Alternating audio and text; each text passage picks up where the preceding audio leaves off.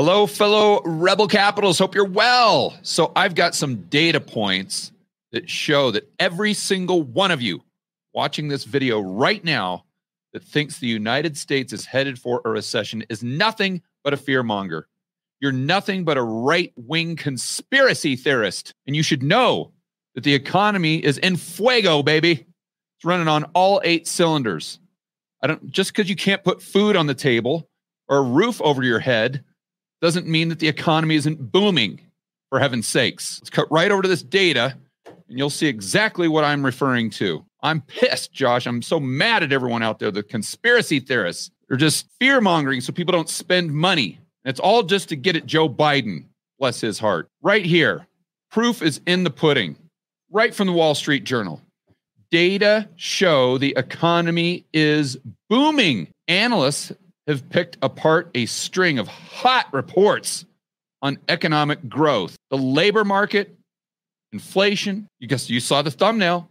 Stock market, almost at or close to all-time highs. What on earth is there to complain about? You guys just need to realize how good you've got it, for heaven's sakes. Can't you see economic growth when it's just staring you right in the face? I mean, I'm sure every single time you go to the grocery store and your paycheck goes down and down and down in purchasing power, you just think to yourself, my goodness gracious, am I lucky?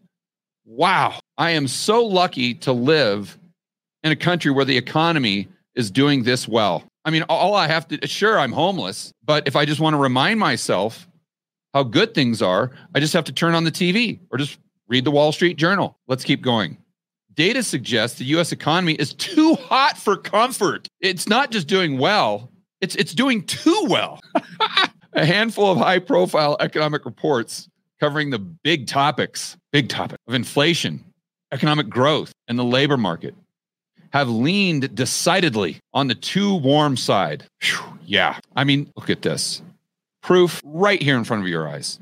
The S&P 500 ended last week just 0.5% off a record high. Look at this chart. How can you dispute that? From a very big picture's perspective, it's still looking good, said Brian Rose. A very big picture perspective. So I not the perspective that you have when at the end of every single month you don't have enough money. You see, your problem there is you just need to zoom out. Sure, you don't have enough money to make ends meet, but if you just zoom out and look at the bigger picture, you'll see that everything is fantastic. And for those of you who are new to the channel, I'm being sarcastic. For those of you who watch my videos, you know exactly that throughout this entire time, I have been acting. So now let's get into some serious stuff here, guys. So their argument, of course, is that because inflation is a little higher, we got some noise in the. It's not like the inflation went up to 5% for heaven's sakes. It was just, and year over year, I think went down. It's just month over month was like 0.3. Instead of 0.2 or something like that. It wasn't a dramatic change. Right here, they say the CPI report was a little hotter than I expected, but I take caution in reading too much in the January report. So this is from Gregory Dacko, chief economist at EY, accounting consulting firm. So, I would agree with this. I think, the noise from here to there, I don't think it really matters much. I don't think inflation will head to the next wave going up or going down until we have a catalyst. On the way down, it's going to be crash, crisis, whatever you want to call it, hard landing. And on the way up, it would be, in my opinion, most likely due to government deficit spending or the government, the central planners somehow distorting the economy.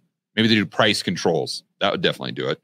Or if they do something to disrupt global supply chains, that would do it as well. But in the interim, I just think we probably hover in the 3% range. Maybe it gets down to 2.7, maybe it goes up to 3.7, something like that. Just kind of, it's just noise. That's my base case.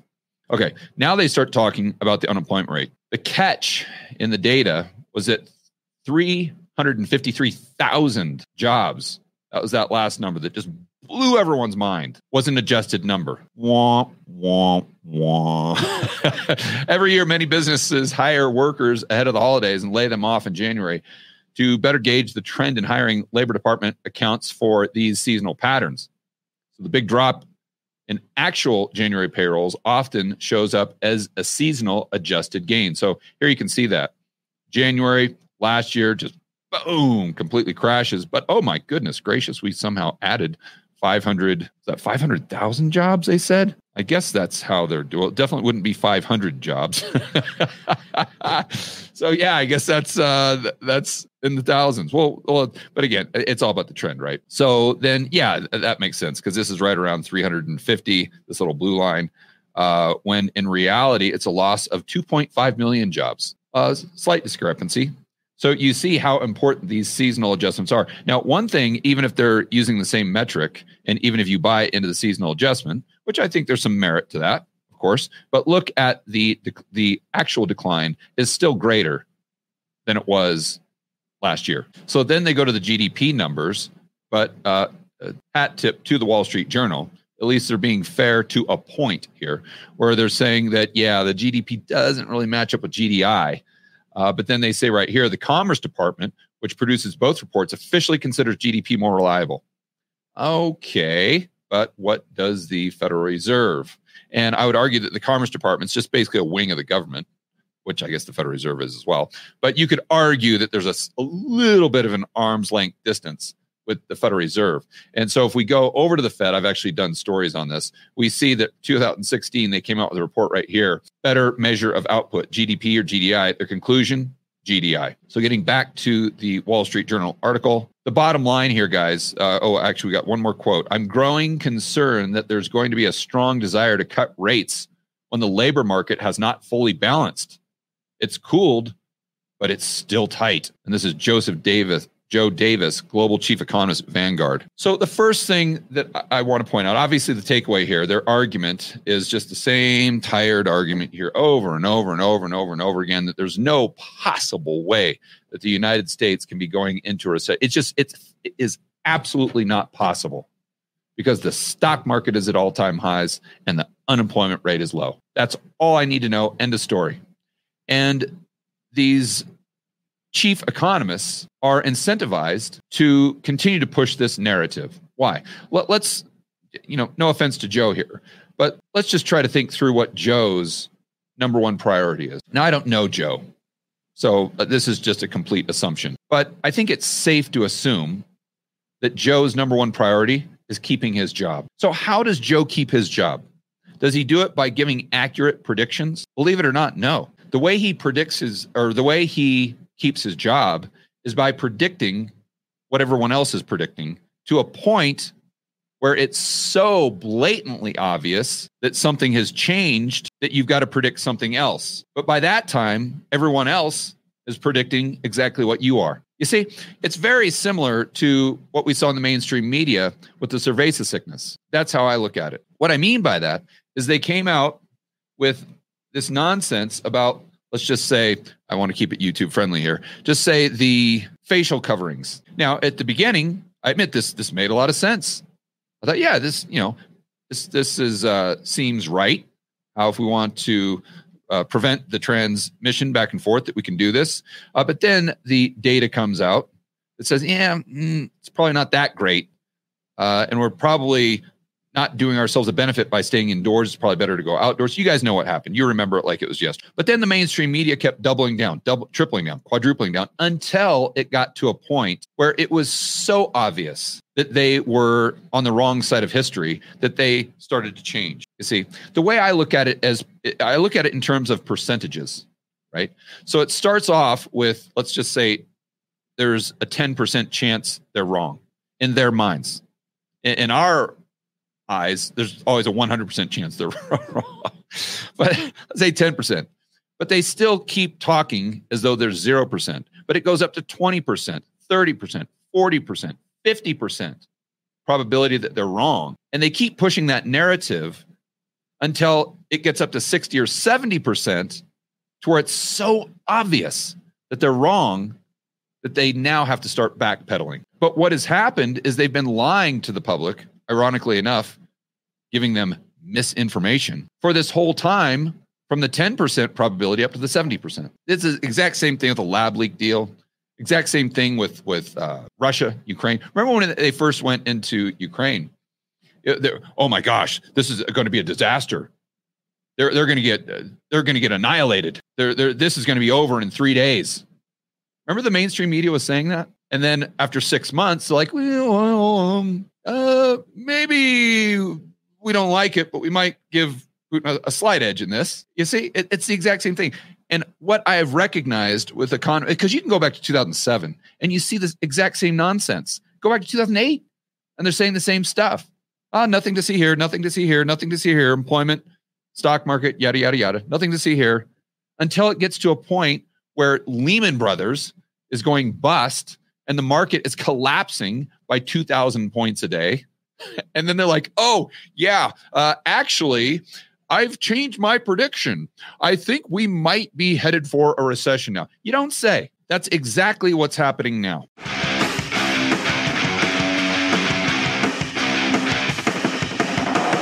Hey guys, I want to remind you to check out Rebel Capitalist Pro. This is the incredible online investment forum that I have with investment experts Lynn Alden and Chris McIntosh.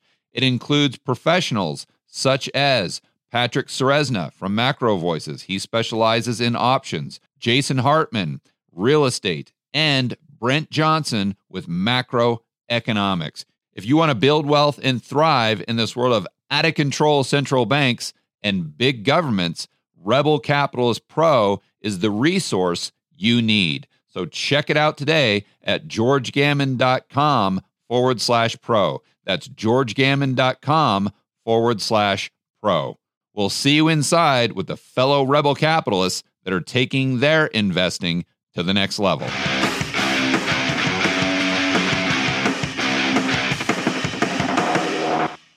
Let me further prove my point. Let's go over to some data from Japan. Now, most of you know from watching my videos that Japan just made a big announcement. They just came out and admitted that they are in recession. And it wasn't just Japan. It was Germany, or they're very just teetering on the edge. The Eurozone, I think, is headed that way. But the UK also came out and said, yep, absolutely, we're 100% in recession. And let's not forget China in flat out deflation, although they're not admitting to a recession yet. And even the German officials are coming out and saying, yeah, this is terrible. The economic data is bad. It's likely going to get worse. And if I'm not mistaken, their Q4 GDP was negative. So getting back to Japan here, look at their unemployment rate. You would expect, I mean, they just announced a recession, right? So you would expect that their unemployment rate is just skyrocketing. I mean, it's got to be like Great Depression levels. But you look at it and you see 2.4%. Let me repeat, 2, not 20, 2.4%. A full percentage lower than we have in the United States. And historically speaking, going all the way back to 1988, it's not at an all-time low, but it's damn close. Well, you say, oh, George, this is, you don't even understand. Are you crazy?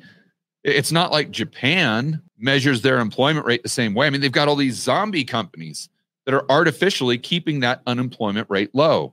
So you can't put any stock in the Japanese unemployment rate. Duh. You're just fear-mongering again. Okay, fine. We're going to check out the Japanese stock market in just a moment. But before we do, let's go right over to Germany. Now, it is true that their unemployment rate has ticked up a bit, but it's still, relatively speaking, very low. Now, you see that it's maybe 5.5%, something like that, which, keep in mind, according to the mainstream economists, back prior to 2008, let's say, in the United States, they thought that was the perfect level of employment based on the Phillips curve, right? Because we don't want unemployment to go too low, else we're going to have to deal with inflation, right? So this is, from an economist standpoint, a mainstream economist, this is perfect. It's like, it's not too hot, it's not too cold. Just the story of the three bears. It's right in the middle, baby. So, or no, was that Red Riding Hood? I'm getting my stories all mixed up. Jeez. You know, I'm like Homer Simpson, where the more stuff I put into my brain, the more stuff that like comes out. So I remember all this technical crazy stuff about the monetary system, but then I forget my own name. Anyway, you guys get it here with the German unemployment rate. Now let's go over to the UK. Look at this unemployment rate, almost at an all-time low, going back to 1980, the 1970s. For heaven's sakes, the 1970s. So again, you may be saying, okay, Jordan, I get your point. Fine, Japan. I disagree with that because they're likely just, it's apples to oranges because of the way they calculate unemployment, or they have these zombie companies. UK, okay. I'm starting to see your point. Germany, okay. Yeah, starting to see your point. But let's remember, the S&P 500 is at all-time highs. All-time highs. So this is really just, you can't put a lot of weight, a lot of stock into this. No pun intended. All right. So let's go right over to the stock markets. Let's start with Japan. Oh, would you look at that? They just announced that they're in recession and the stock market is at all-time highs. And let's not forget, the unemployment rate is 2.4%. Let's also go over to the UK. Very low unemployment. And stock market at all-time highs. And they just announced that they're in a recession. What do you think is going on with the German stock market? That's right. All-time highs, you see.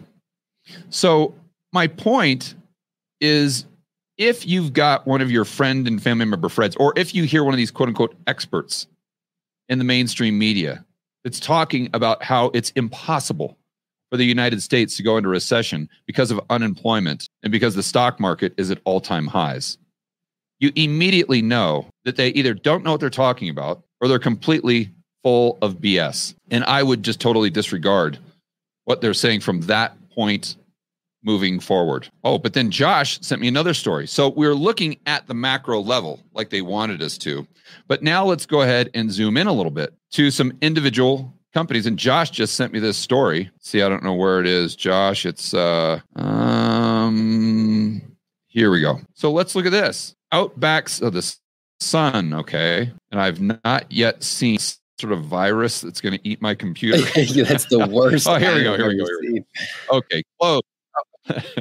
Outback Steakhouse dramatically closes last remaining restaurants in state where workers given less than 2 days notice. Now, I know this is completely anecdotal and restaurants go out of business all the time. But when you combine this with everything else that we're talking about, I just think the overwhelming evidence, especially with what you're experiencing in your life, would point to a high probability that the United States is headed for a recession. Now, one more thing that I'd like to point out, and I discussed this in an interview that I did with one of the Valuetainment guys today, is I went back for a whiteboard video, doing some research for a whiteboard video that I did today that'll be out tomorrow night. And I wanted to look and see when the last time the UK and Germany were both in recession without the United States being in recession. And I went all the way back to the 1970s. And guess how many times the US was not in recession with both the UK and Germany or the Eurozone being in recession? Josh, what do you think? Putting me on the spot here, George. I'm going to say 2008, maybe. So you're saying that 2008, that or Germany, maybe COVID. It's got to be 2020. So you're saying that that in 2020, the UK and Germany were both in recession, but the United States was not in recession. Probably never. My guess would be possibly never. There you go. And there would be an anecdote in the comment. I don't want to call this guy out, but he said that he worked in tech and got laid off today. And he had a mass company layoff. I've actually been seeing that in a lot of comments, which is incredibly unfortunate, but it's very anecdotal as to what you were talking about.